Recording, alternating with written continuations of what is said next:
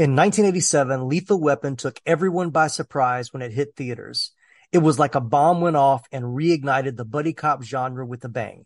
The perfect mix of an established director, two lead actors with undeniable chemistry, and an up-and-coming screenwriter's knack for snappy odd couple banter created a formula that was ripe for a follow-up. So when Warner Brothers decided to make a sequel, they went all out. They pumped up the budget, added more comedic elements, and dialed down the dark and gloomy tones from the original. The result is an 80s flick sequel that was so insanely anticipated, they unleashed it right in the heart of the 1989 summer blockbuster movie season. So jump into the Murtaugh family station wagon, avoid going through the drive-thru, and be sure to bring the Cougar Ants if you have diplomatic immunity, as Nicholas Pepin and I discuss Lethal Weapon 2 from 1989 on this episode of the 80s Flick Flashback Podcast. Mel Gibson, Danny Glover. Come on, let's go, Raj. No, we shouldn't go. Let's go. Come on, Raj. Don't be a killjoy. Come on, we're back. We're bad. You're black. I'm mad. Come on, man. Hey, listen. If we're going, shouldn't I have a gun? No. Now, get ready for something lethal. I'm surprised you haven't heard about me. You know, I got a bad reputation. I mean, sometimes I just go nuts like now. Because the magic Gun! is back. March out the window! No! Are you all right, man? Yeah, I'm okay. Where were you, man? You my partner or what? Why didn't you follow me down? Yeah, why don't you follow him down? Shut up! I'm 7 floors up! Lethal Weapon 2. You go first. I'm really too old for this. You go first, I'll cover you.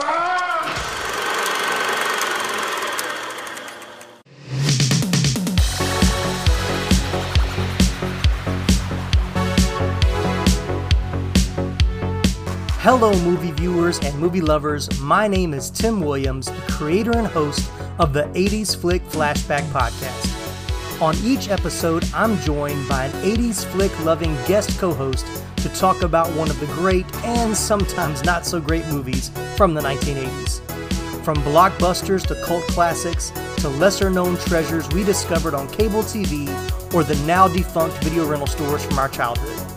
No matter which 80s flick we choose for each episode, we have a lot of fun sharing first-time watch memories, discussing our favorite iconic scenes, and even learning some behind-the-scenes stories about the cast and crew along the way.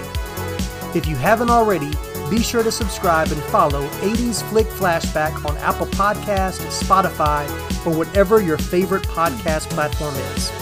And while you're there, leave us a stellar written review and a 5-star rating. You can also support the show by following us on our social media pages. Just search for 80s Flick Flashback on Facebook, Instagram, Twitter, and TikTok. And don't forget to check out our website, 80sflickflashback.com as well. If you want to take your support to the next level, you can become a financial partner for less than $10 a month. The link to financially support the podcast is located in our episode show notes. And while you're there, be sure to check out more fun facts and behind-the-scenes trivia we just weren't able to fit into today's episode. Thanks for listening. Now, on with the show.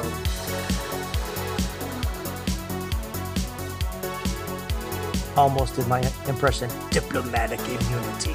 Diplomatic immunity. Welcome in, everybody. So glad to have you for another episode of the 80s Flick Flashback Podcast. It's going to be a good one. I know we say it every time, and I haven't failed you yet, right? Don't answer that. But anyway, we're continuing our Summer of Sequels series.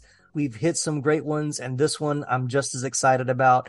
Nicholas and I discussed the first Lethal Weapon, and now he's back from Pop Culture Roulette to talk about the sequel that is as good, if not maybe better than the original. I don't know. We'll kind of talk about it. But how you doing, Nicholas? Well, I just finished up my tuna sandwich, so I'm all good. Tuna? But yes, we're talking about Lethal Weapon 2, came out in 1989. Richard Donner returns as the director. Murtaugh and Riggs are back. And we add in Leo Getz as a fun character and some naughty South Africans that play the bad guys. So, all right, well, let's jump in, Nicholas. When did you see Lethal Weapon 2 for the very first time? Again, you know, this seems to be a running theme for every episode I do with you. I can't remember. I know it would have been a VHS. I definitely, I don't think I would have. I know I didn't go see it in the theaters. I'm fairly certain that I saw both of the Lethal Weapon movies before because I feel like I did go see the third one in the theaters. Okay. Yeah. I know I went and saw the fourth one, but I Hmm. feel like I saw the first two before I ever saw the third. Yeah. So it would have been not too long after it came out on VHS back Hmm. in 90, so I probably Yeah. saw it in 90, 91, somewhere in there because that movie would have been too big for me not to have, you know, definitely definitely in high school when I had a little bit more freedom to rent from the theater from Blockbuster than I would have, As a younger kid. as a yeah. Yeah. Yeah. I was trying to remember too. I don't think I saw this one in the theater. Like I didn't see Lethal Weapon in the theater. And I don't think I saw the second one in the theater, but like you, I remember seeing the third one, and I remember going to the movies on a date to see the third one, and my date was not that excited about seeing a Lethal Weapon movie. But anyway, that's another story for another time. But Which uh, unfortunately, the way you set this up, we'll never get to the third one. yeah, exactly, exactly. Still worth watching though. It's definitely not as good as the first two, and the fourth one is definitely not as good as the first two. Like the fourth one is one. I think I've only seen the fourth one once, maybe twice, but I've seen the first three multiple times. I would probably be in the same boat. Yeah, yeah. And that was the film debut of Jet Li, or American film debut of Jet Li in the fourth one. So it's almost like I almost want to go back and watch it just because he's in it. And that's really the only thing about it that I kind of Uh, remember. I probably would have watched more of the Lethal Weapon movies recently because I was rewatching the second one for this. Hmm. But you and I are actively working on another project for Laramie. Yes, we are. So I've been spending a lot of time trying to find movies that are very hard to find. Yes, yes. I'm pretty sure I saw this one on video. Same of you. I'm sure I rented it. I'm sure I had the VHS when I along with the first Lethal Weapon. How long has it been since you watched it before you were watching it for the podcast? I know I watched it a couple months ago when we almost recorded this, and then I rewatched it again then, and then Hmm. because I always try to watch the movie twice before I sit down and record. Yeah. So I watched it again last night, so it was a little more fresher. But Hmm. yeah, Lethal Weapon, like as much as I enjoy both the series in general, like Hmm. it's not a series that I think to sit down and watch, and because I don't remember if it's available for streaming right now, because I have them on DVD. I just pulled them out on Yeah. DVD. Yeah. I didn't even bother to check to see if they were streaming They're on anywhere. Max. Oh, are they? Hmm. I probably should have just watched it on Max instead of on my DVD then. But I already had pulled the DVDs out, so Right. it was there. But I just, for whatever reason, I just don't think to rewatch this series as often as I should. But Yeah. rewatching it this Yeah. time, I'm like, why don't I? Like, Hmm. Hmm. Yeah. It's like I definitely think of Lethal Weapon, like of course around Christmas because now the whole Die Hard, Lethal Weapon are Christmas movies. So I tend to want to watch it then because it has kind of the Christmassy kind of feels to it. And then I want to watch the second one right after it, but because it's Christmas, I'm like, well, I'm sticking with my Christmas movie, so I don't. But I think the last time that I watched it all the way through was probably over like maybe 15 years ago, maybe a little bit longer than that. Because I think back before it was streaming, when we just had HBO as like one of our cable channels, I think it was on, maybe it was on demand before you had streaming, but they had like all four of the movies. And I wanted to go back and watch. I was homesick. I had like some kind of respiratory infection or whatever. And I was like, I just want to watch a franchise. And so I started with the first one, watched the second, watched the third one. Maybe I didn't get to the fourth one. I don't remember.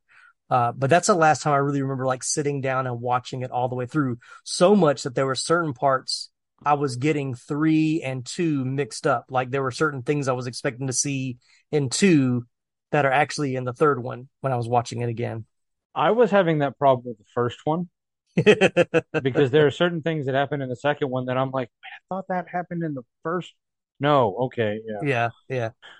All right, well, let's talk a little bit about story origin and pre-production. This one has a little fun ride. As I mentioned in the intro, the original Lethal Weapon was written by the great Shane Black, who became another great director, is also a good screenwriter.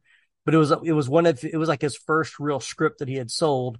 So of course they wanted to have him back for the sequel. And so this is going to talk a little bit about why that didn't work. I don't know how much research you did on this already, Nicholas. Not on the screenwriting. Okay. on some other stuff. But Okay. All right, cool. So, of course, Warner Brothers and the producers wanted to make a sequel after the first one became a hit. They asked Shane Black to write the script for the sequel. Despite dealing with some personal issues, he agreed and teamed up with his friend Warren Murphy, who co-created the character Remo Williams, to work on the script. The original title was called Play Dirty, and they thought the script was brilliant.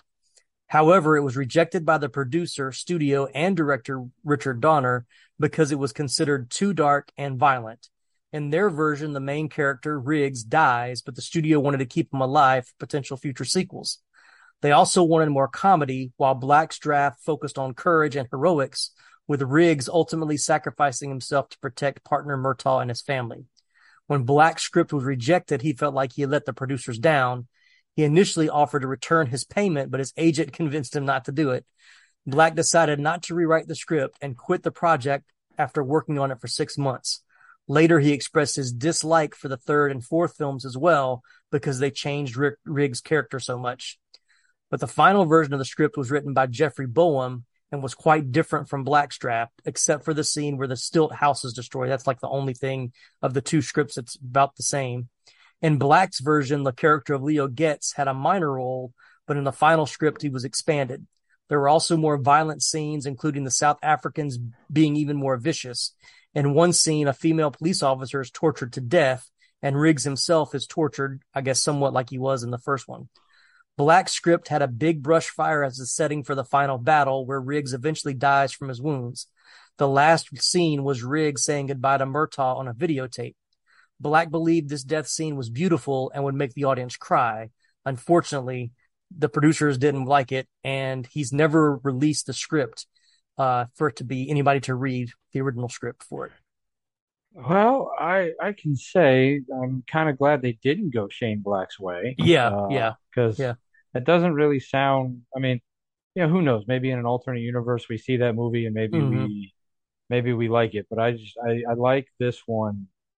I like the way it panned out, and I do enjoy the third one, and I didn't hate the fourth one. I don't necessarily like it as much as the other ones. Yeah, but, yeah. You know, But yeah. Go ahead. dark and gritty and killing off your main character, like Yeah.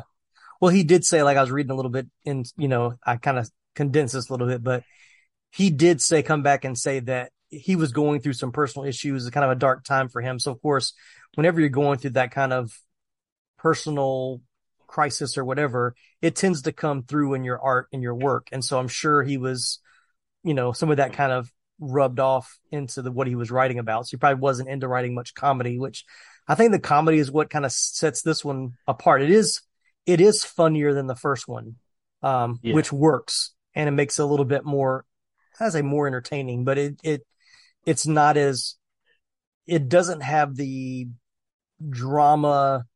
It's got the suspense and the action, but there's a lot of drama in the first one with Riggs and, being suicidal and grieving his wife and all that kind of stuff. So that, like I said, they played that down a little bit where it's not as in the forefront, and allowed the comedy with Leo Getz especially to kind of work more. Well, see, and I intentionally didn't do research because I had a question of myself while I was watching this movie, because I saw Shane Black's name. And I was like, well, Tim's going to tell me all about it tomorrow, so I can just wait. Because I was watching it going, there is no reference to Christmas in this movie. Nope. How much of this did Shane Black actually write? Right. So really, like I said, the only thing that they kept from his original script was them tearing down the house on stilts at the end. So I'm sure there are probably some other elements that they kept, but the rewrite, so we'll talk about that. So Jeffrey Boehm, who had previously worked on films like Indiana Jones and the Last Crusade and The Lost Boys, was brought in for rewrites. He had to mix together two different drafts, one with hard-boiled action and another with more comedy, to create the final script. However, he faced constant rewriting during production due to director Donner's improvisations and demands for changes. Robert Mark Kamen, another screenwriter, mentioned in an interview that he worked on Lethal Weapon 2 and 3 as an uncredited writer, particularly adding parts with the South African villains. He received credit for his work on Lethal Weapon 3 because he contributed more to that sequel than the second one. And one of the other changes was initially the character of Rika was supposed to survive, and the last scene would show Riggs and Rika having Thanksgiving dinner with the Murtaughs. However, the director decided to kill off Rika to give Riggs more motivation to take down the South African drug smugglers. I did kind of hate that she died at the end. Spoilers already, but you listen to this podcast, you know what we're gonna do. That was probably the one part of the movie that when I remember watching it for the first time, that I was like, come on, man, he lost his first wife, then he meets another girl, another woman, and now they killed her. And I didn't like the whole tie-in of like they killed his first wife and then they killed the second. Like that was a little too much of a connectivity between the first and the second one for me. But yeah, I mean, well, since we're there already, that trope of the 80s, and I know they still do it somewhat, but definitely hardcore in the 80s, where like he met her, and then by the end of the not even on the first, barely into the first date, he's already like madly in love with her, and they're gonna spend their whole life together, and then she dies. Right. But that it was like, oh my, really? Come on. Like how that part kind of felt so forced and out of place, because you're like, he already has. Now if you had done one or the other, but doing both really felt forced, then the South African guy going, oh, I'm the one who killed your wife, seems so far out of left field as well. So if they had just done that, it would have been okay, you've now given him the motivation to go after you even harder. Right. Or you had just done you killed his girlfriend, now he's going to go after you. But like you said, it just seemed too convenient. Too whatever. That was very convenient. And it was. Now I say that, but we still love this movie. Yeah, exactly. We're going to talk about we don't like it, but that doesn't change our love for it, right? But yeah, I was even thinking too. Like I remember watching it this time because I remembered that, the hitman basically, or the assassin, the South African assassin. I can't remember his name. We'll get to it when we get into casting, but I knew that he makes this connection that he killed, Riggs's wife. So I was waiting for, when they discovered the cougar ants and they're starting to put the pieces together, I was waiting for Riggs to have some I worked on a case similar like this a couple of years ago, but he doesn't, for him to have been involved enough for them to want to kill him to not go forward. You would think that would, ring a couple of bells in his mind when they discovered this stuff so early in the movie. Yeah, it wouldn't have taken but a couple throwaway lines earlier, when he's doing the straitjacket thing. Yeah. Hey, also, by the way, I seem to remember this case I was working on. Right. And rather than just we're almost at the end of the movie. Oh, by the way. And now these messages.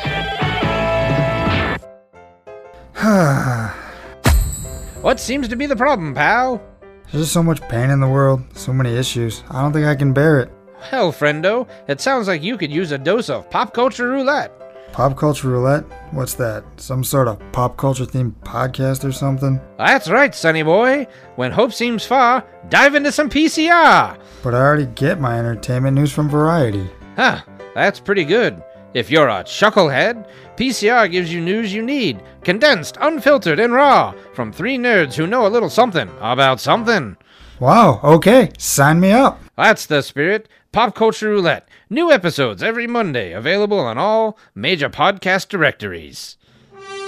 Welcome to the Summer of Superman. Get ready for an electrifying journey through the iconic tale that shook the world of superheroes 3 decades ago.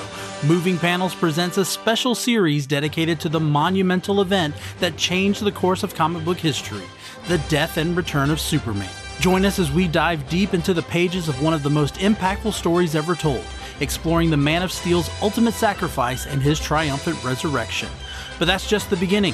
Experience the thrilling animated movies, The Death of Superman and Reign of the Supermen, that brought this epic story to life on the screen. In each episode, we will dissect every chapter, dissecting the emotions and going behind the scenes of this unforgettable saga and its animated counterparts. From the impact on Superman's friends and allies to the worldwide mourning that ensued, Moving Panels will leave no stone unturned, delivering a comprehensive exploration of this milestone in comic book history.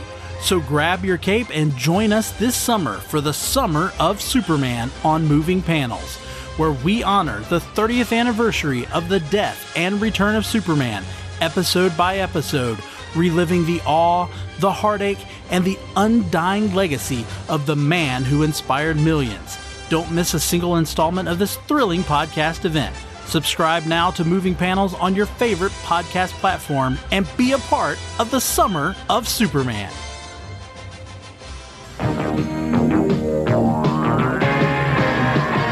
Let's jump into casting. So we're not going to talk about Mel Gibson or Danny Glover because, of course, we covered them extensively in the initial Lethal Weapon episode. And you may look back and realize, if you go through our list of episodes, or my list of episodes, that we've actually done Lethal Weapon twice, which is kind of a technicality because Nicholas and I talked about it as my episode a couple of years ago, but I had done an episode with Totally Rad Christmas with Jerry D on Lethal Weapon as well. And so I did that as a replay episode this past year while I was out of the country. So you can listen to both of those episodes because we cover some of the same things, but a lot of different. So just so you know, if you want to go back and listen to either one, but definitely listen to the one with me and Nicholas because we're doing this one as well. So just want to throw that out there. But they're both there. If you just need a double helping of Lethal Weapon 1, I got you covered. I'd prefer you to listen to mine. Of course you would. Yeah. One thing I'll say about Mel Gibson, which is in the trivia, was during production, Richard Donner was shocked when Mel Gibson confided that he was drinking 5 pints of beer for breakfast every day. Despite his alcohol problems, Gibson was known for his professionalism and punctuality. I was like, wow, that's, we know that got him in trouble much later in life, and we won't get into that whole story. But yeah, I thought that was interesting that he drank that much while making this movie. Yeah, that's a lot. Yeah. All right, so the next on the list, probably the person that had the breakout role from this one is Joe Pesci. I know he'd done movies before this, but this is the one that I think really put him on the map. Of course, he's known for portraying tough, volatile characters in a variety of genres and for his collaborations with Robert De Niro and Martin Scorsese in Raging Bull from 1980, Goodfellas in 90, Casino in 95, The Irishman in 2019. He also appeared in Once Upon a Time in America in 84, Moonwalker, the Michael Jackson movie, I guess, video in 1988, JFK in 91, A Bronx Tale in 93, and The Good Shepherd in 2006. Of course, his comedy roles include such films as the first 2 installments of the Home Alone franchise and my personal favorite, My Cousin Vinny from 1992. Probably my favorite Joe Pesci movie. I was thinking about that because, Leo Getz, the whole Joe Pesci character, I think is probably one of my favorite parts of the movie. Yeah. Okay. Yeah. I was trying to decide if this was my favorite or Home Alone was my favorite. Yeah. My cousin Vinny would be up there. Yeah. But I like some of his weirder ones, like Eight Heads in a Duffel Bag. Oh yeah. But yeah, I really enjoy his Leo Getz. Yeah. So speaking of that, the Leo's okay. Shtick was based, as he said, on a Disneyland employee that he saw giving directions to guests at Fantasyland. I thought that was awesome. Originally, Leo was going to be an oily, effeminate character, but Joe Pesci didn't want to play him that way. He pitched the idea of making Leo the all too eager to please, complete with the okay ad-libs. He mentioned it to Richard Donner. Donner laughed and said, yeah, do that. The phrase is referred to also in Home Alone, if you haven't noticed, by having the phrase O-O-H apostrophe K plumbing painted on a van driven by Joe Pesci's character. So OK Plumbing. Yeah, that's nice. Yeah. I think that Joe Pesci was right, and he fixed what could have been a throwaway character. Well, yeah. And then, he was such a big part of became such a big part of the second one. Yeah. That they wrote him into the third and fourth one. Yeah, exactly. Joe Pesci is great, but it's a great character that he created as well, just to be that. And one review, I was reading Roger Ebert's review of the movie, and one thing that he liked about the movie, which made sense going back and rewatching it, is he said the thing that this movie did right was you see the development of the character between Riggs and Murtaugh. After what they went through in the first one, you don't want to see them bickering back and forth like none of that happened in the first movie.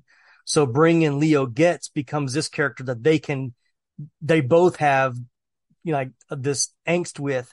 So you have that kind of odd, once again, the odd couple, but now it's Riggs and Murtaugh on the one are the teaming up against Leo Getz of being the, I guess, annoying in this instance, but the one that they don't get along with. So by transferring that comedy to a new character, you still get that banter, but it's not with the two characters that should have moved on from that in the first one. They still have their disagreements, of course, but definitely not this. You see their relationship has evolved from the first one to the second, which I thought was good storytelling. I hadn't put it in those terms, but that makes sense, and it absolutely works. Yeah, I mean, the three of their, I was saying, like, from the get-go in this movie, in that beginning car chase scene, like the chemistry between Mel Gibson and Danny Glover is evident. Like, the fact that you just see like those two work so well together. Yeah. And then to bring, because sometimes when you do that, like you've got the two characters that work real well, and you're doing a sequel, you want to bring in another character. You got to make it bigger. You got to go. Right. Ruins the chemistry. Oh yeah. But that didn't happen here. It actually it helped make it better. But fun fact, Joe Pantoliano was the first choice to play Leo, but he turned it down due to a schedule conflict with The Last of the Finest in 1990. Danny DeVito was also considered for the role of Leo Getz. In a different world, I could have seen either one of them, maybe, but I think they made the right choice. Of course. I just think it's interesting. Those were the two that were in contention as well. But yeah, I mean, I've never seen Raging Bull. I hear he's really good in it. I've never seen Once Upon a Time in America. He had a small part in Easy Money with Rodney Dangerfield, which is another comedy in the early 80s. So we got Joss Ackland as Arjun Rudd, the consulate for the South African government there in Los Angeles. So Joss Ackland is a distinguished English actor who has appeared in over 100 movies, scores of plays, and a plethora of television programs in his 6-decade career. In 1955, he left the English stage behind and moved to Africa to manage a tea plantation, an experience that likely informed his heralded performance 20 years later in the movie White Mischief in 1987. I recognize the name, but I've never seen it. In his 2 years in Africa, he wrote plays and did service as a radio disc jockey. Upon his return to England in 1957, he joined the Old Vic Company. In addition to his performance in White Mischief, among his more notable turns as an actor before the camera came in the BBC TV production of Shadowlands in 86, in which he played C.S. Lewis, and of course, his turn as the ruthless South African heavy in Lethal Weapon 2.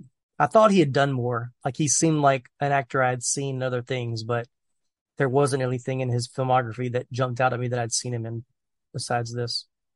Yeah, he seems like one of those guys that I've seen in a bunch of stuff, but I didn't bother to look him up. Then as Peter Vorstedt, who is the hitman, played by Derek O'Connor, who was born in Dublin, Ireland. With O'Connor, I was waiting for the Irish, but he was raised in London. He was a former member of the Royal Shakespeare Company and the Scottish National Theatre, with many leading stage performances in Edinburgh and London's West End. His long and successful career includes numerous starring roles in U.S., British, and Australian film and television. He was seen most recently by American audiences in the feature films Daredevil in 2003, End of Days in 99, How to Make an American Quilt in 95. He also made many guest appearances on TV shows like Alias from 2001, Murder, She Wrote, and his other British film credits include Terry Gilliam's Brazil in 85, Time Bandits in 81, and Jabberwocky in 1977. Now, I know you and Laramie did y'all do Elektra or did y'all do Daredevil? Oh, we did Elektra. Okay. I was going to say, do you remember him in Daredevil? But I couldn't remember if that was one y'all did together or not. No, we did Elektra. We'll probably do Daredevil one of these days. Yeah. So for the bad guys, I think these two guys definitely did a good job of being good villains. And once again, every great action movie has to have a good bad guy. But most of the best action movies have really good bad guys. And I think they definitely fit the bill on this one. I would agree. Then we got Patsy Kensit as Rika Vandenhuis. So beginning her career as a child actor, including the Rod Steiger film Hennessy in 1975, she gained attention when she acted in a string of commercials for Bird's Eye frozen peas. She then went on to appear in the films The Great Gatsby in 74, Gold in 74, Alfie Darling in 75, The Bluebird in 76, and Hanover Street in 79. Balancing a dual career as both an actress and a singer in 1983, she formed and became the lead singer of the pop band Eighth Wonder.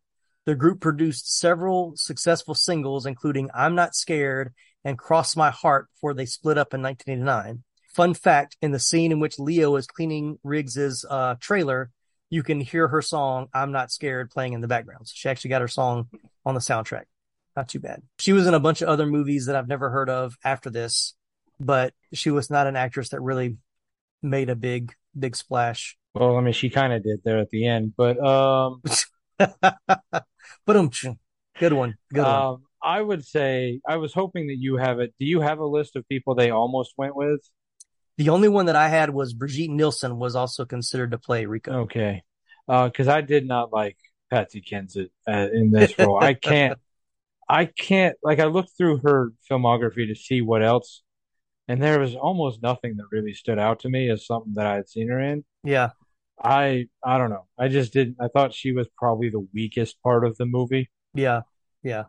And not just because her storyline felt so forced, it just, the character just didn't work for me. Like, Yeah. I don't know if it's her fault or bad writing, but Yeah. I think you're right. There's not enough of a character there to really be developed so that she really didn't have much to work with, but I don't think she didn't help it. Right. That's for sure. Another kind of 80s trope for female actresses in these type of roles is, as long as you're pretty, you're perfect for the part. And I think she was pretty. I mean, she wasn't like knockout gorgeous, in my opinion. I mean, she was pretty, but I didn't understand why Riggs was drawn to her so quickly. And that was like that connection they had.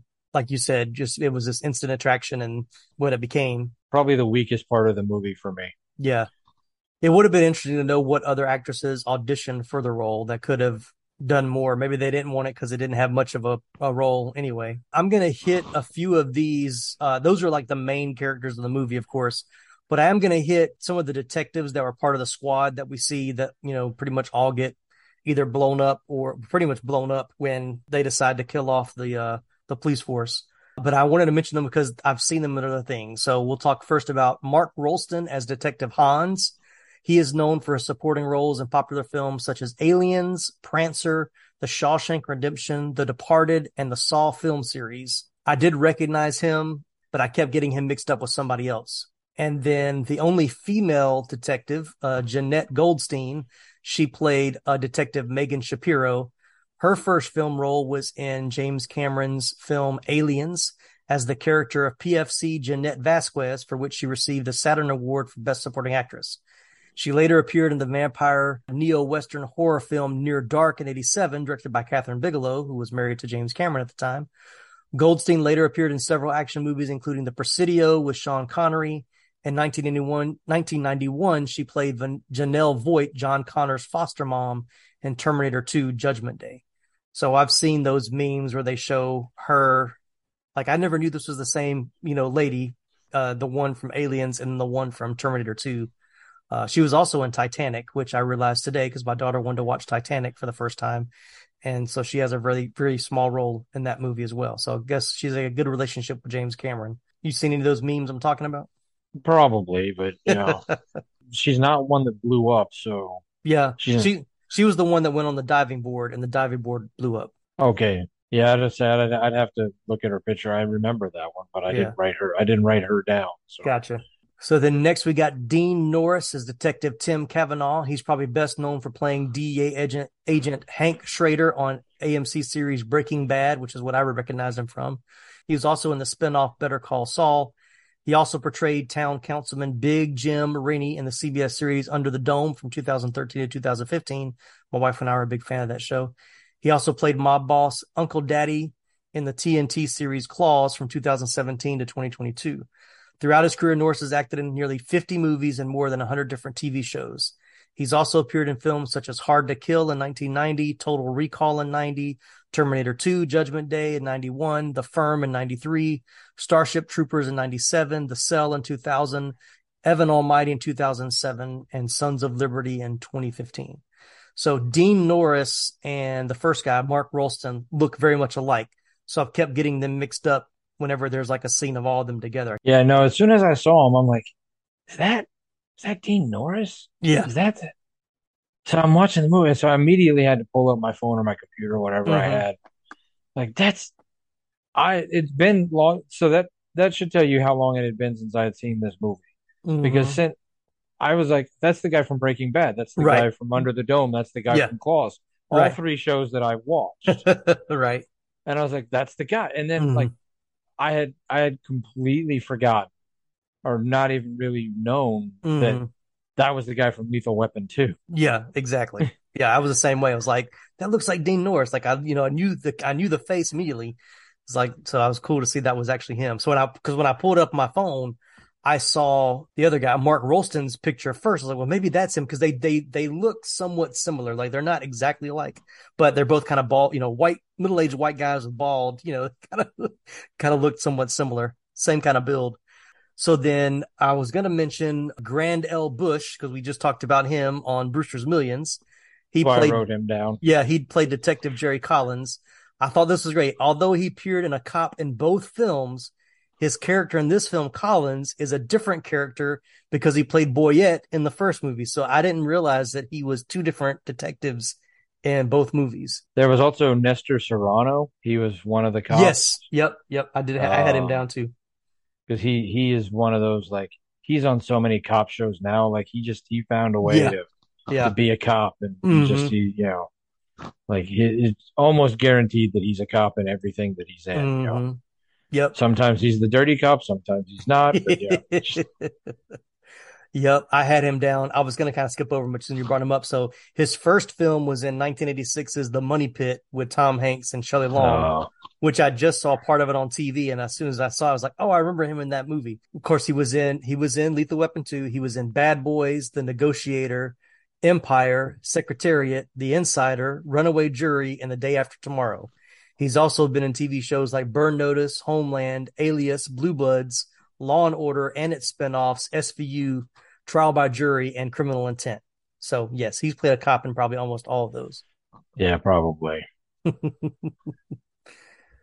So the last one I'm going to put on here because he's that guy for sure. And we may have the same person. Jack McGee as Mickey McGee, the carpenter. The crazy thing about him is both in IMDb and in Wikipedia, they have like no kind of biography on him at all. Like there's very little about him, but he's been in over 100 films and TV series. Like when you look at his filmography, it's crazy how much he's in there. So of course he's been in movies like Turk 182 and 85, Scrooge, where he plays a carpenter in 88, Backdraft in 91, Basic Instinct in 92, and The Fighter in 2010, which he won he was nominated for a couple of awards in that one. And then my favorite trivia about him is he ad-libbed the line about the condom commercial during rehearsals. The cast and crew liked it so much they asked it to be kept in the film, which was a funny line. Yes. So yeah, that was. Okay, yes, you got everybody I had written down. Okay, all right. Yeah. Was there anything else that Jack McGee's been in that you were thinking of when you saw him? No, because he's one of those, like, I mean, back in the 80s and probably early mid 90s, like, I seem to remember him being like in at least one episode of like every sitcom and every show. Yeah. He just, I don't remember if he ever had a leading role in anything, but I mean, he was always in everything. Yeah. Yeah. I think I saw that like his biggest role is as Chief Jerry Riley on the TV show Rescue Me, which I didn't watch. So that was probably his biggest role. But yeah, he always played like a blue collar, like a carpenter, plumber, some kind of worker in most of the stuff that he was in. All right. Well, iconic scenes, favorite scenes. You got a long list. I don't necessarily know if it's a long scene. Well, what's the iconic scene? So if somebody says Meet the Weapon 2, what's the scene that you think of first? Going out the window into the pool. Oh yeah. When they meet Leo Getz. Mm-hmm. That's a good one. The bomb on the toilet or the bomb in the toilet. Yeah. Yeah. That's probably the scene that I think of, which I was trying to remember once the movie got started. I was like, is that in the second one or is that in the third one? Because I couldn't remember which one that was in. So, I was having a hard time. I was like, did I see this one? did they do the bomb on the toilet in the first one and then do it again in the second? No. And I was like, oh no. And then I've also got the helicopters at the end shooting up the trailer, Yeah. Oh yeah, yeah. which I also wrote like there has to be a less conspicuous way to try to show up and kill Riggs.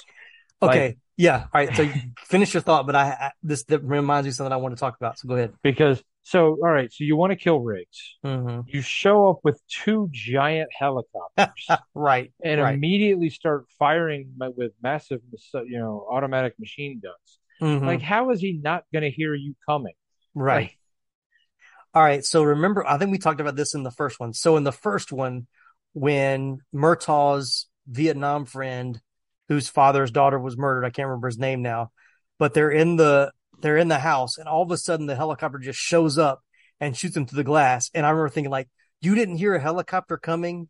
Like, it's right outside the window. Like, how do you not hear that coming? And then so when I saw the helicopters coming, I was like, he still can't hear them. Like, he's dead. Of course he's asleep or whatever. The dog comes to try to Max, the dog, tries to come and wake him up or whatever. I just thought that was hilarious. Like, well, at least there's consistency of Riggs can't hear a helicopter, unless it's right up on him, obviously. yeah, apparently. Um, but yeah, that was also like earlier in the movie during that opening chase scene. Mm-hmm. They crash the car and then a helicopter just shows up in the middle of downtown LA Yeah. Yeah. that somehow the LAPD didn't know about. Mm-hmm. Mm-hmm. Like you would think in a car chase, like the LAPD would have had one or two of their helicopters out Yeah. Oh yeah, themselves. yeah, yeah. Like even in the late 80s, I'm sure. But yeah, that was there was some silliness there, Mm-hmm. But I mean, that you have to suspend your disbelief and have fun with it. Yeah. Like you guys were talking about with the Rambo movie you Oh just did. yeah. Yeah. Oh yeah. I mean, those are action movies of the 80s. There's not this was before, and it's once again before multiple viewings. Like VHS was still just, well, I guess 89 it was a little bit more advanced, but still it was more rentals. It wasn't people owning them. I think that came like closer to the 89, 90, where really heavy multiple viewing. So they weren't thinking about us watching things over and over again to pick out inconsistencies or, plot holes. Right. Yeah. It was really, especially it was more for the theater experience, that one time theater experience and being entertained for that hour and a half to 2 hours. The bomb on the toilet scene is big for me, and I had a little trivia about that. That sequence was used as an early teaser trailer for the movie, and the trailer ended with the toilet landing on Murtaugh's car, which I still think is hilarious, and the voiceover announcer saying, "They're not taking any more crap." So like in the probably like early 90s, like 90, 91, somehow I got on Warner Brothers mailing list, and I might have been because I was buying something for Batman. I found some ad in a magazine or something, but I would get like catalogs from Warner Brothers in the mail with like different movie, merchandise or whatever. And they had a whole thing of Lethal Weapon 2 stuff because that was still kind of, they had they had jackets with the, like the studio jackets that had the logo on the back. But I remember they had this little pin that was the toilet paper roll with the "Boom, You're Dead" on it. And I was like, who would want to buy this? Like, who would wear this pin that has this on it?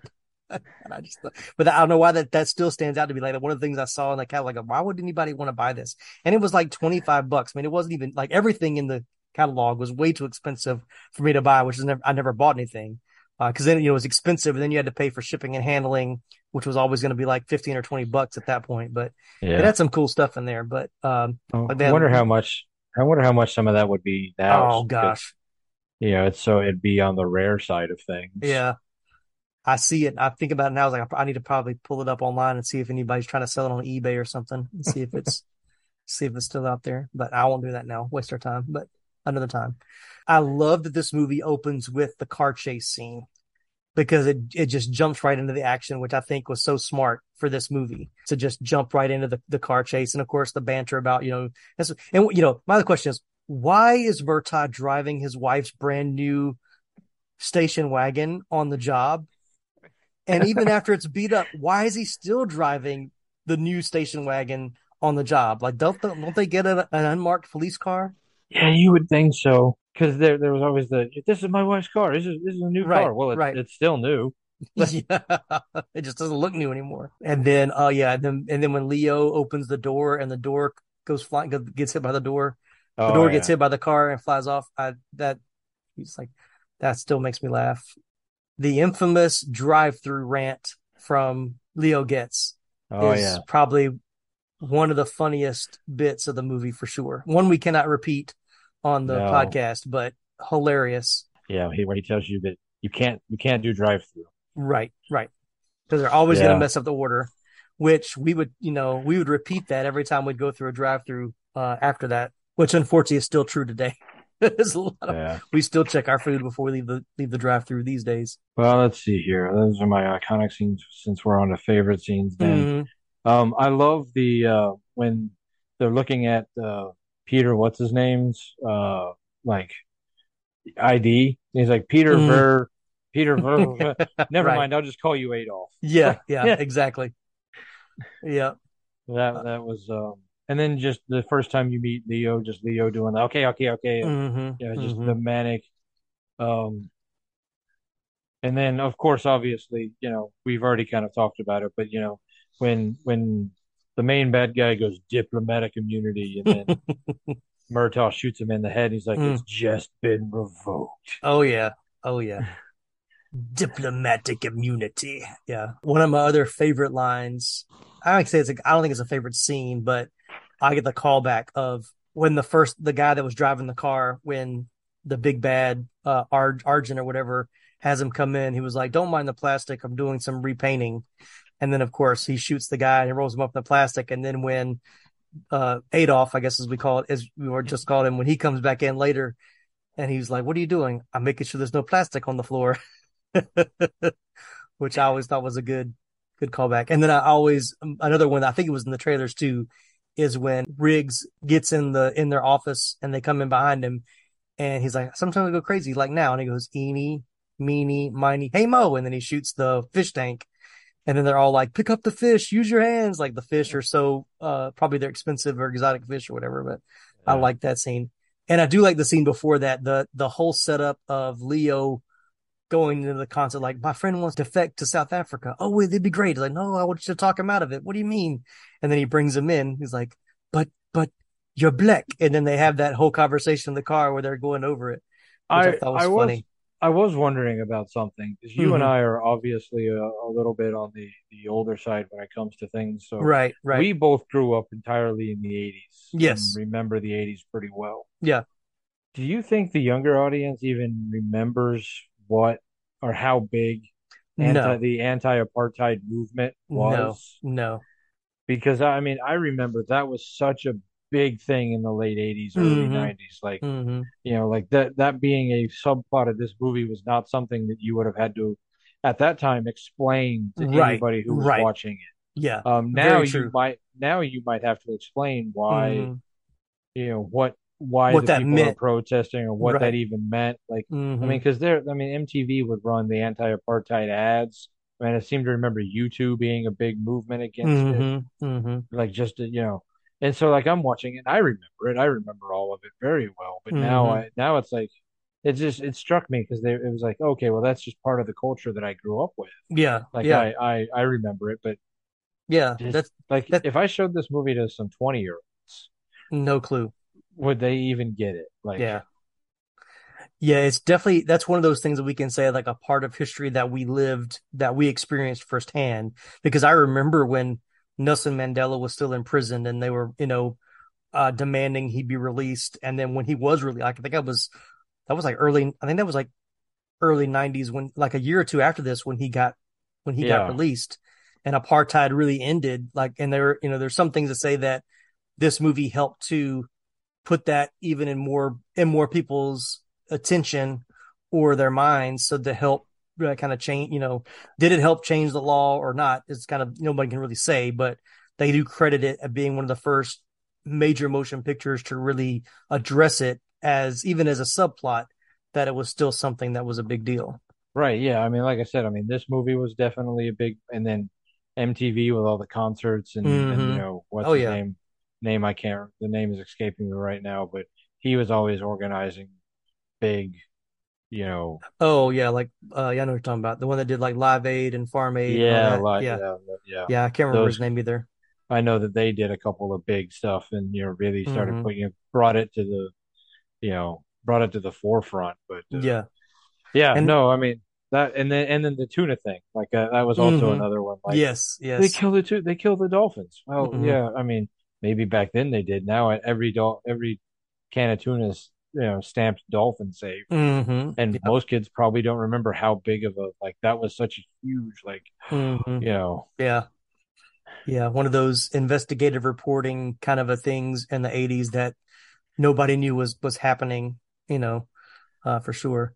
But yeah, even going back to the apartheid thing, like you go back and watch it now, like you go back and watch Scrooge that Richard Donner directed, he has anti-apartheid like posters and things at the like he puts it in his movies, like it's in the background, so it's not as much in your face, but that's something that he was a big advocate for that cause as well. Even in some of his other movies, he tried to put it in the shots where you could see it, even if it was somewhat subliminal, I guess you would say. But I know going back and watching Scrooged, I always kind of catch it in the background. Yeah, so you mentioned it, so I'll bring it up. I was going to wait for trivia, but throughout several points in the movie, Riggs willfully mispronounces Arjun Rudd's name as Aryan, willfully calls Peter Vorstedt Adolf, and refers to their associates as the master race. These, of course, are all references to Adolf Hitler and the Nazis before and during World War II. Aryan race or master race was a Nazi ideological form which became a concept for white supremacism. Giving you guys a little history lesson here. The South African practice of apartheid at the time was also another ideological form of white supremacy, which is likely why Riggs made these comparisons. Plus, the fact that Vorstedt looked like Adolf Hitler helped make the nickname stick. In addition, when Rika hands over the overnight faxes to her boss, Arjun, there is a stylized eagle on the wall behind him, reminiscent of the Reichsadler, the eagle clutching a swastika in its claws, a symbol of Nazi Germany, which was in turn based on the Aquila, the Roman eagle holding the SPQR symbol. But I did notice that behind his desk, and I was like, that looks very much like the Nazi eagle kind of symbol. I don't know, did you pick up on that watching it? no, I missed that one, Yeah.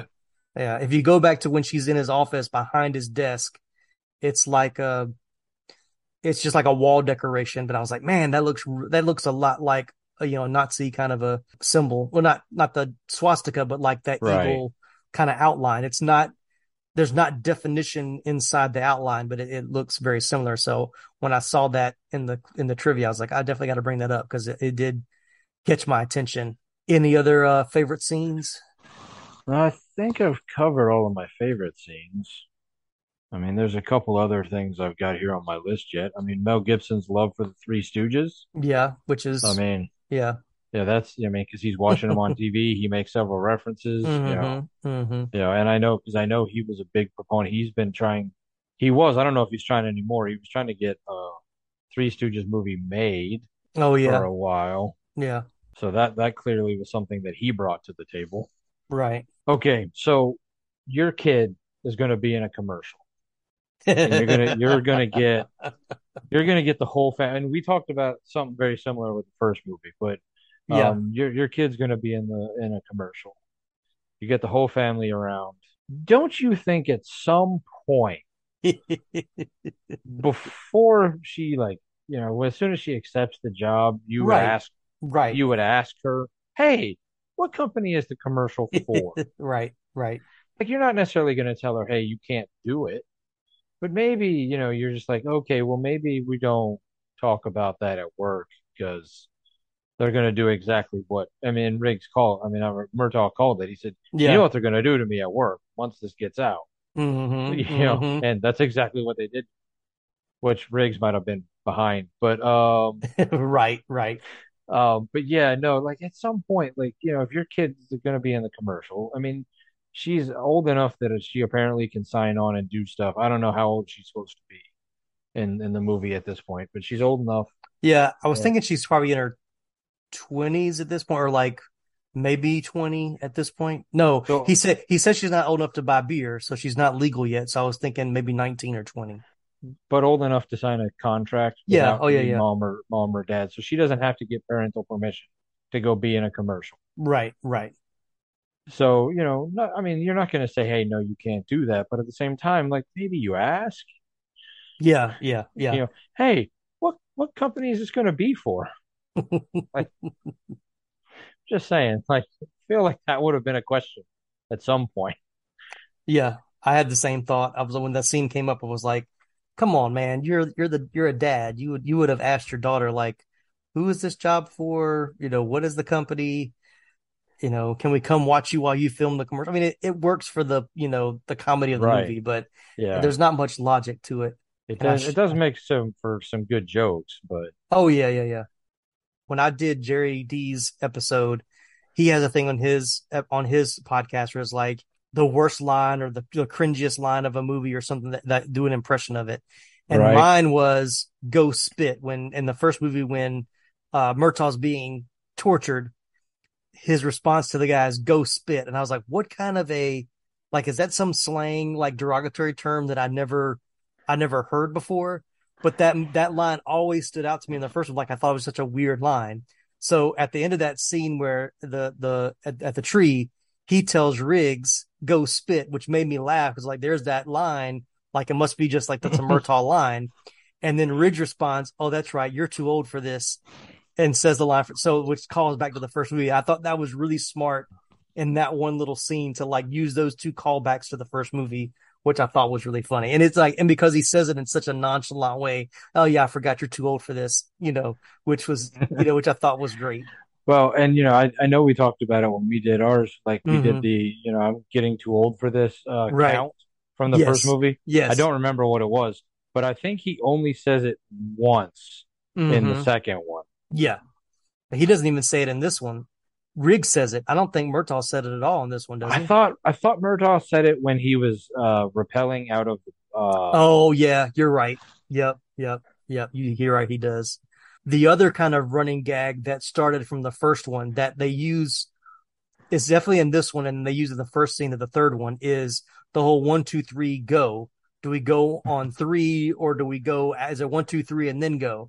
Which they're doing when he's trying to pull him off the toilet that's got the bomb on it, which I thought yeah. was funny. And that the funny thing about they do that in the third one when it's like there's a bomb in the building or the building's on fire and they're going to the rescue, which I was thinking was in this movie.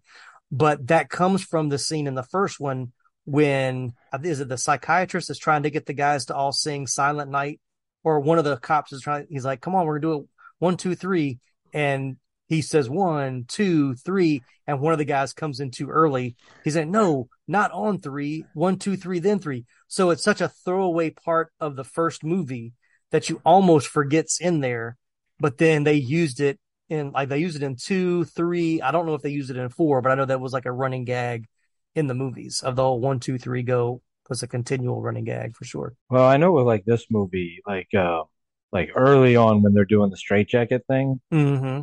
like you're just like, okay, well, clearly they're setting that up for something later on. Oh yeah, oh yeah. And so of course it comes into play when they throw him in the water and Mm-hmm. he finds her dead. He has to, get himself out of another straitjacket. And the Mm-hmm. same thing with the nail gun. Yes. Oh yeah, yeah, yeah. Yeah. Like when they deal with the carpenter and he fires off the nail gun and they both go crazy, you're like, oh, okay. Mm-hmm. Well, you're just setting that up for later Yeah. on. Yeah. That's gonna kill somebody in a later scene. This is yeah, once again, logic. So every other cop that they've killed is by surprise being blown up, besides the one where the guy's hang upside down to his exercise, which I think was Grandel Bush. And the guy comes in, he was like, "You're a good cop, aren't you? Or at least you were." And then he shoots him. But it's all been like very quick. Why is it when they get to Murtaugh, this guy wants to have a fist fight with him and then pull out a blade? It's like everybody else you've just completely like destroyed in like 3 seconds. Now you want to have this big fist fight that somehow starts in the living room and then ends up in the construction part. Like, it's like the way they switch to the two locations, like, how do they even get over there? Yeah. Because you don't even see it in the background in that first area they're fighting at. So that was one thing I noticed when I watched it yesterday. I was like, that was very convenient that he just happened to push him in that direction into the construction for him to be close enough to get that nail gun. Yeah, and I mean, I know some people are like, "Oh, nail guns, that nail gun wasn't even hooked." There are nail guns that are battery operated Mm-hmm. that have air cartridges that would fire, you have to pull a safety back. Yeah. So you would have had to, yeah. So I don't know if they would have exactly worked that way. Yeah. And nail guns are very powerful, but I don't know if they'd go through a skull. No. I don't want to find out. No. Yeah. No, I did read some of it. They were saying that I don't know if it's so much for the ones that were made then, but they say nowadays there's, like you said, there's a safe there. You have to pull the safety back. And they said, yeah, it does push hard. It wouldn't be to the degree that it could pierce a body like that in the movie. Like you're definitely going through a skull or whatever. So it makes for a good action movie though. Well, yeah, I mean, that's, again, you just have to kind of put physics and reality aside sometimes. And now these messages. Now playing on a cell phone near you. A show for all the manly men out there, where guys talk about their favorite movies and what they can teach us about being a man, featuring the coolest guests. Murder somebody is not like killing an ant. The most gratifying laughs. It's Tombstone, what can I say? And a fresh take on movies like you've never heard before. This will be the thing that gets written on his proverbial tombstone. We aren't here to criticize the movies you love, but to praise them for how they apply to our lives as husbands, fathers, and really all men in general. So buckle up your seatbelts, because Manly Movies is here. Subscribe on iTunes, Spotify, or your other favorite podcast catcher. And remember, man up. Hey everybody. Do you ever just sit around with your friends and reminisce about the days and how things used to be when you were a kid or a teenager or maybe even a young adult? The TV shows and the movies that you watched at the time and how things just aren't quite the same today? Well, let me tell you, I've got the place for you.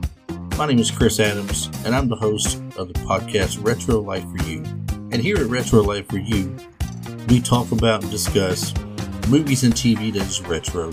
And we are going back from the 80s and the 90s and into the 2000s. Hey, sometimes we might even touch back to the 70s if we're feeling good.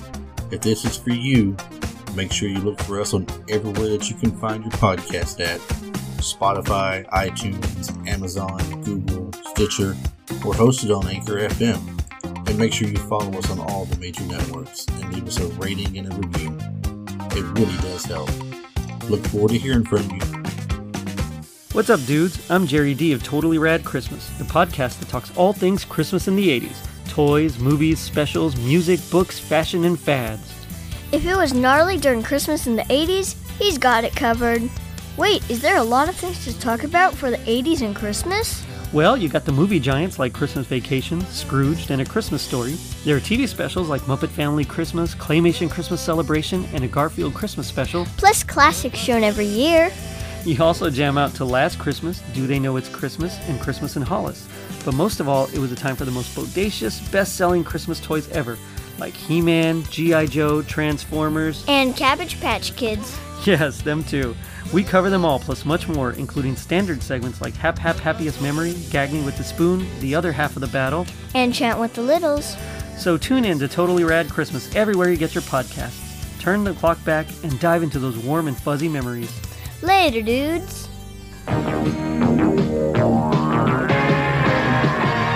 So you were talking about they were attacking the cops and taking them out one by one. Yeah. Like even the beginning of it, where they're like, these cops are getting in the way. We have to, like when they show up at Murtaugh's house and duct tape them up. Right. Like if you just didn't say anything, how long would it have been before they figured out who you were? Like if they... Because they didn't seem to have a clue until you attacked him. Like, right. You know, if you had just left well enough alone, like just been like, well, we lost. Let's move on and pretend like, you know, but no. And then you start a war with the cops. Like, how do you not expect them to come back at you? Right. Yeah. Take your loss and try to move on. And yeah.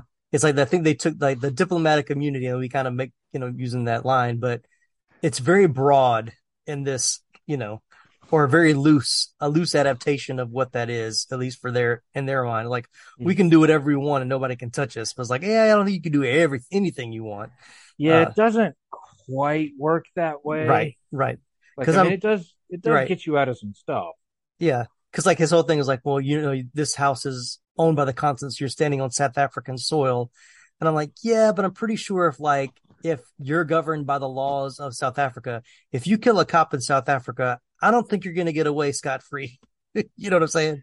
Well, living near DC for a while, Mhm. and my parents lived near DC for a lot longer. You obviously encounter a lot of things that you wouldn't encounter living in Milwaukee or Atlanta. Right. And there are the diplomats will try to use that as a way of getting out of a lot of things. Okay. But basically, like at some point, the American government's going to call your government and be Right. like, this is what this guy did. Mm-hmm. This is what's going to happen, or you're going to give him to us. Mm-hmm. And most of the time, the government is not going to want to fight you over, fight the American government over, Right.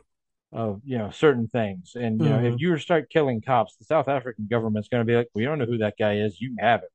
Right. Right. They're going to disassociate They're themselves gonna, from him. right. Sure.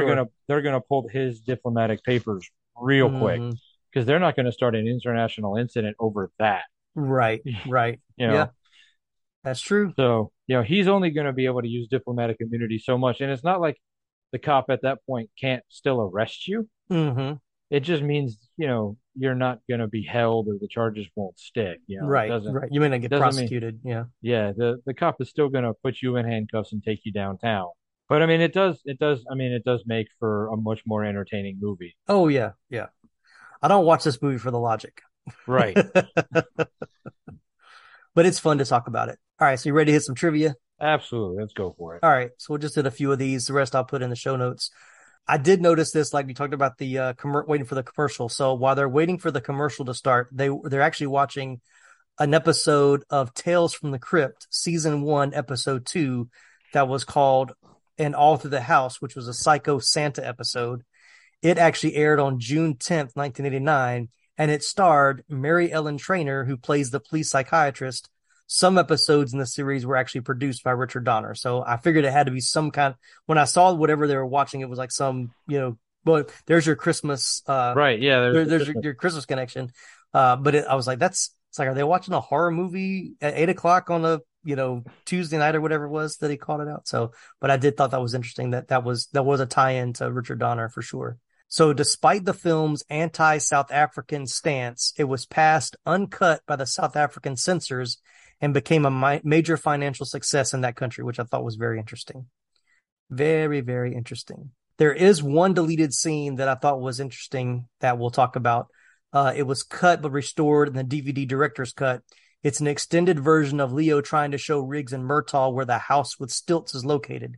In the scene, they're parked off-road and Leo is trying to recall the address. He keeps going on and on that the address has to add up to 9 because, quote unquote, 9 is my lucky number.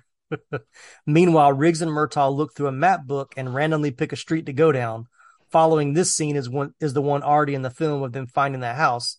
The deleted scene further explains Leo's remark, "I told you 9, that's my lucky number," after Murtaugh moans, "This is the 9th possibility, Leo." I can see why they cut it, but it does make that line make sense when they actually pull up to the house. See, I have the director's cut on DVD. Oh, so you watched the director's cut? Yeah, I didn't even know that was a deleted scene that was put back in because my it's the director's cut DVD, but there are no special features. Oh, wow. Okay. I think the special feature is like, here's a trailer. Yeah, because I watched it on Max, I didn't get any special features to watch on this one. Sometimes I'll try to pull them up on YouTube, but I just ran out of time on this one. I had the director's cut of the first one on when I had it on DVD. So I don't know if I had the director's cut of this one. I might have when I had both of them together. But yeah, he's going on about numbers and he's punching into a calculator. Like he's like, it has to add up to 28 because my favorite number is 9. And so I know that's the first number. And so then it can only, because he's an accountant, like he's like, the following 3 numbers can only be this because it adds up to that. Right. And then it is so like just kind of bizarre. Like, because Mel Gibson just points in the book and says, "How about there?" And then they go there and that happens to be the, the right house. Wait, so your entire detective police work is just there. Yeah, that works. Hey, look at that. We got lucky. All right. Right. If it's been a while since you watched it, when you rewatched it for the first time, I guess a couple of months ago, when they pull up to the house and you see the surfboard in the car, Like, did you remember that surfboard was gonna become important later in the chase scene? Like as soon as the chase scene happened, then I remembered. So Mm, probably, yeah. I mean, it probably didn't, click right away. But Hmm. Yeah. I did I was like when they first put up, I saw the car that was supposed to be being towed on the tow truck, and then the other vehicle with the surfboard. I was like, those two things are going to become very important in a few minutes because I remembered that how that chase scene ends. Good action sequences for sure. The car chase scene at the beginning and that of Riggs on the truck and then being thrown in the front and kind of hanging on the front of the car. That whole chase scene, that was one of my favorite action scenes for the movie. What about you? yeah, no, which just reminded me of one of my favorite lines. Hmm. You took a civilian on a bus? Yeah, but they Yeah. make me stay in the car. Well, most of the time. Most of Yeah. the time. Right, right. Yeah. Uh, yeah. Oh, and then once again, another part of dialogue that we cannot repeat, but I love the whole non-smoking in the captain's Oh, office. And he's like, "You see this sign on my desk, right? Yeah, it's just like this sign. But you know what? I don't, yeah, after the long spiel, which that made me laugh. But that's Riggs. Riggs being Riggs. yeah. All right, well, let's talk about box office and critical reception. Wrap this puppy up. So Lethal Weapon 2 was released in theaters on July 7th, 1989, and debuted at number one at the box office, grossing $20 million. The only notable new release that weekend was Weekend at Bernie's, which opened at number 8 and only grossed $4.5 million. Lethal Weapon 2 was the third most successful film of 1989 in North America, coming in after Batman, which was number one, of course, and Indiana Jones and the Last Crusade, which was number two. It earned nearly $150 million in the US and $80.6 million overseas. So it actually made more money than the first one, which was one of the few sequels at that time that actually made more money than the original. Because, this was still when sequels usually were not heralded as being very Good. good. Yeah. Like you had the exceptions, Empire Strikes Back and Godfather 2, but most sequels were not highly regarded. But I did want to kind of throw this out because I saw this and I was like, this is amazing. Do you want to know what the top 10 movies were the weekend that this opened? Sure. All right. So Lethal Weapon opened at number one. It dethroned Batman, which had came out the week before. No, it had come out 2 weeks before then. So Batman was number two. Number three was Honey, I Shrunk the Kids. Number four, Ghostbusters 2. Number five, Indiana Jones and the Last Crusade. Six, Dead Poet Society, which I didn't even realize that came out in the summer. Number seven, The Karate Kid Part 3. We mentioned Weekend at Bernie's at number 8. Do the Right Thing was number 9, and Great Balls of Fire was number 10. There's a forgotten 80s movie for you. Great Balls of Fire with Dennis Quaid playing Jerry Lee Lewis. But to think that at a certain point in July in '89, you could go see Man, that's Indiana Jones and Last Crusade, Ghostbusters 2, Batman, or Lethal Weapon 2. well, and I know we'll get there eventually, as you talked Mm-hmm. about in Rambo Yeah. with UHF, because I know that's a big thing that like Weird Al will talk about with Mm-hmm. UHF. He's like, they tried to release me the same like weekend or the same like month that all of these other movies came out. Like, could Right. you see them trying to release like Batman and Lethal Weapon 2 now, the same, like basically like 2 weeks away from each other? Yeah. No, No. no. One of them would have been moved up or moved back. And, Mm-hmm. Mm-hmm. some of the other ones like you'd counter program, like, yeah, sure, I'll release Dead Poet Society the same weekend as Batman because Right. you're not necessarily getting the same audience. Right. But Well, that's the funny thing. So based on this, Honey, I Shrunk the Kids and Batman came out the same day. So hmm, there's a little bit of counter programming there, but that's back when studios really like studios now really won't put like Warner Brothers isn't going to put out the new Fast and Furious the same weekend as Marvel's going to put out one of their tentpole movies. But back then the studios would say who's going to win, and they would put two movies they expected to do well up against each other to see who was going to be number one. I don't think they have the courage to do that as much anymore. no, and they also, I mean, they did a lot more counter, like in a movie, like if like you put out Fast and the Furious now, you're gonna put out. So if there's a movie that is a guy Right. that you know is gonna make all the money that weekend, you're Yeah. also gonna release a girl movie Yeah. the You're gonna same have, weekend. yeah, Because, go ahead. you're going to try to do split the group, so the guys can go over here and the girls can go over here. They can both see a movie and then get back together. And, Yeah. Yeah. Like today would be like Fast X opens, and so was the book club, the next chapter, whatever, the Right. Yeah. So you still do get some counter programming, but at the same time, like a movie like Fast X or whatever that is going to dominate for a week or two, Yeah. you're not about to try to release another big tentpole movie. Like even if it's a kids movie versus Fast X that is not getting the kids, you're not Yeah. gonna risk it. Not Right. anymore. Not Right. anymore. Not that way. Yeah. But yeah, that list is an amazing. That week, we must have been going to the movies like every other day. Right. Because I'm trying to think, like, I know of all the movies listed there, I saw Batman in the theater. I saw Honey, I Shrunk the Kids in the theater.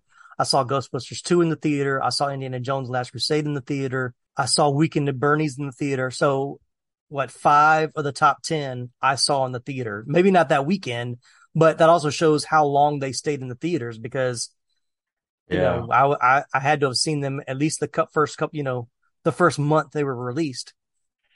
Yeah, I've seen all of those movies. I know Batman and Honey, I Shrunk the Kids are the only two I can distinctly tell you. I know I saw those in the theaters. The rest of them I probably saw on VHS. Yeah. Well, Now, Ghostbusters 2, I remember my parents taking me and my sister to drop us off to see that movie, and they went off and saw something else, which in retrospect was probably a bad idea. But right. Yeah, I will say like Honey, I Shrunk the Kids, I saw later. Like I didn't see that when it first came out. That was one of those kind of word of mouth movies that other people said went and saw and said it was pretty funny. And I think the same thing like Weekend and Bernie's, I wanted to see when it first came out, but I didn't get to see it for a couple of weeks. My sister actually saw it before I did, because she went with some friends to see it. But all right, critical reception. Rotten Tomatoes has an 82% on the tomato meter and a 77% audience score. IMDb 7.2 out of 10 with viewers and a 70 on Metacritic.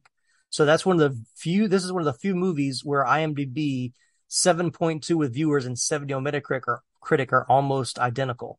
Usually Metacritic is like way lower, but this was one that the critics actually liked. Right. For a sequel saying a lot.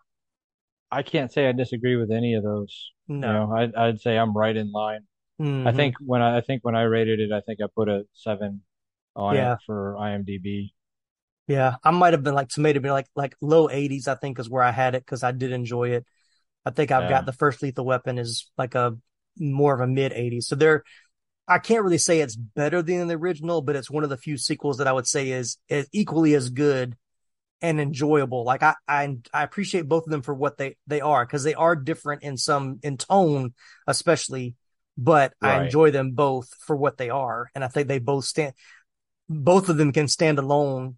Like, even if you never saw the first Lethal Weapon, you could watch this one and still enjoy it. You don't need a whole lot of backstory to understand the dynamic because they add enough new stuff in there to kind of keep you involved. But I think they both kind of stand on their own pretty well, which is rare for sequels, I think. Correct. At that point anyway, because every other sequel is just trying to redo what they did in the first one and just retreads. And this was not a sequel that felt like a retread of the first one at all, which is why I think it was good they took out the torture scene. Cause like Mel Gibson got tortured in the first one. We don't need torture scenes in the second one. Like, just redoing what you did already. So, all right, man. Well, anything else you want to add before we close this episode? No, I'm going to take off my badge, which immediately makes me not a cop. And now I can go do whatever I want. Because that's all it takes, right? Right. Every cop movie we've seen, that's what they do, right? Yeah. No, it's unfortunate that we won't be able to do the third one unless you break the rules. It's always possible. I'm looking forward to whatever it is we do next, but it won't probably be Lethal Weapon. So, nope. I don't know. Maybe we'll do a bonus episode just for the fun of it, just for kicks and giggles. So, but because I wouldn't mind rewatching the third one. I haven't. It's been a while. It's definitely been a long time since I've watched that one. So, it may as well. Yeah. All right. Well, thank you so much, Nicholas, for joining this episode. Always a good time to have you. So, what's going on with Pop Culture Roulette? What are you guys talking about? I love the episode you guys just did about Ryan Seacrest is taking everybody's job, which I thought was brilliant. right now we're just kind of doing some regular episodes. We're doing some news episodes. I got I got a couple ideas cooking. Another really big bracket that's coming, but I'm still trying to crack the code on how to set that, so I'm not quite ready to announce that. Gotcha. Laramie gave me some good ideas on how to crack that one. I just have to sit down and start writing it. Gotcha. Yeah, and as Nicholas mentioned, we're both going to be guesting on moving panels here, I think in August, right? Couple weeks from couple now, of weeks, yeah. We're doing a big bracket in that one. I won't spoil it because I don't know if Laramie's really talked about it yet, but so definitely keep an eye out for that one. That's going to be a fun one, I hope. We're having to watch a lot of movies to get ready for it, but it's been fun to do those. But all right, well, thanks everybody. Be sure to follow, subscribe, rate, and review both of our podcasts. You can still support the show through buymeacoffee.com. You can buy a t-shirt from the website, or actually now we've switched our merch over to tpublic.com. And I've just been releasing some new designs. So I'm kind of doing 2 new designs every week. I've worked on some t-shirts inspired by movies like Top Gun, Predator, Major League, and Better Off Dead, which is a fan favorite for sure. So check those out. You can click the link on our website, but you can also go to TeePublic and see those there.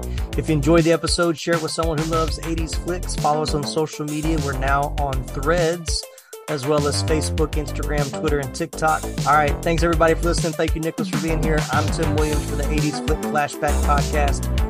Good night, good people.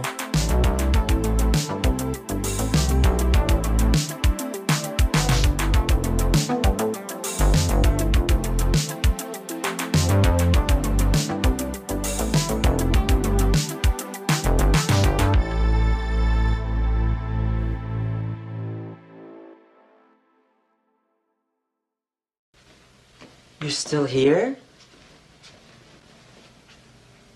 It's over. Go home. Go.